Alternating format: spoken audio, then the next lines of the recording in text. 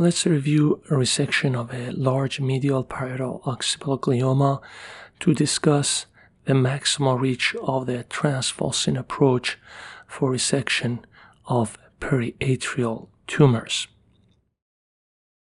This is a 52-year-old female who presented with intractable headaches and nausea, and on MRI evaluation was diagnosed with a relatively large heterogeneously enhancing mass within the area of the medial parieto-occipital area around the area of the trigone.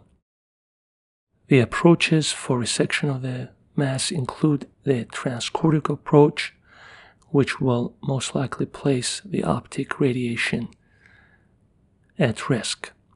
I chose to use the Transfalcine approach in this case, coming from the left side and going across the falx to avoid the optic radiations and hope for maximal resection of the tumor. Obviously, the large size of the mass and its extensive anterior expansion tests the far reach of the Transfalcine approach. Let's go ahead and discuss what I found out in surgery. The left side was placed down so that the unaffected hemisphere is under gravity retraction. A lumbar drain was used. Again, here is the unaffected hemisphere. This is the supersagittal sinus. The craniotomy extended toward the side ipsilateral to the tumor. Here is the unaffected hemisphere.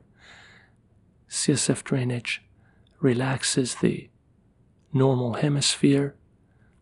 The bridging veins are untethered. One of the smaller ones is sacrificed, and the larger ones again are mobilized from their adherent bands. 2 retraction sutures are placed over the superior aspect of the falx to mobilize the sinus out of our operative corridor.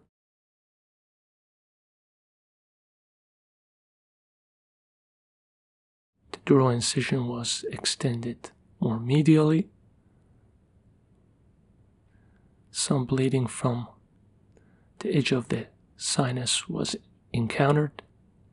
In this situation, further use of the bipolar forceps is not productive and can lead to further bleeding, as it will retract and shrink the torn dura. A suture is the most effective way to tie off the site of the bleeding.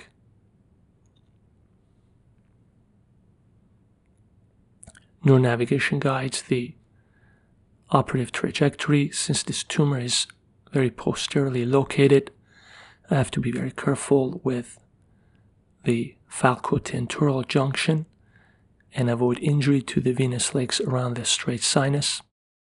The first falcine incision is parallel to the supersagittal sinus, extending anteriorly. Here's the parieto-occipital junction. Here you can see the falcotentorial junction and the straight sinus.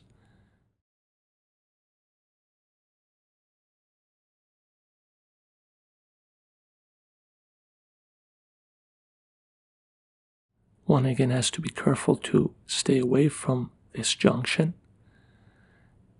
The other cut again angles obliquely anteriorly to avoid the falcotentorial junction. The inferior sagittal sinus is coagulated and cut.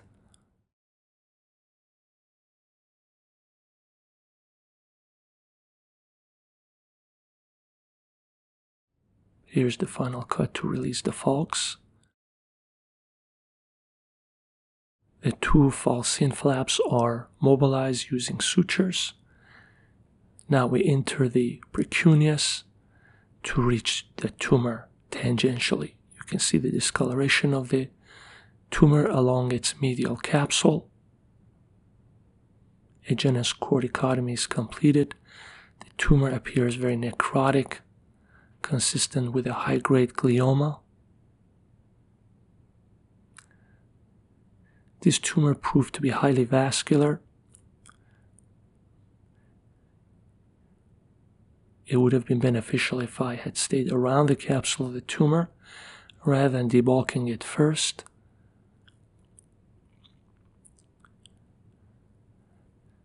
The only definitive way for me to control the bleeding was to continue to remove the tumor and try to find the pretumoral areas, as you can see here. So I continued tumor debulking in the face of bleeding. You can see the bleeding under better control after the relatively normal white matter is encountered. The capsule of the tumor again is mobilized. The temporal horn was encountered. You can see the choroid plexus. The blind spot of the surgeon is really along the superior aspect of the resection cavity underneath the affected hemisphere Parieto-occipital junction. And here's an area that the surgeon has to be very careful not to leave tumor behind.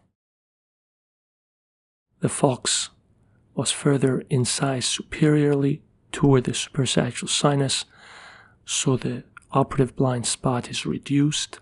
Additional sutures are placed within the edges of the falx.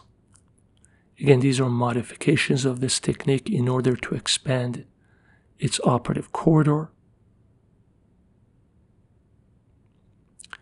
Now I can see further underneath the lip of the normal cortex.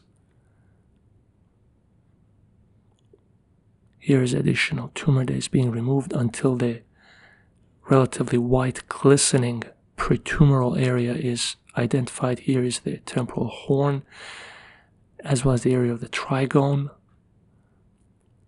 Further inspection reveals no obvious evidence of residual tumor. The falcine flaps are returned to their normal position. You can see all the parasagittal veins are intact.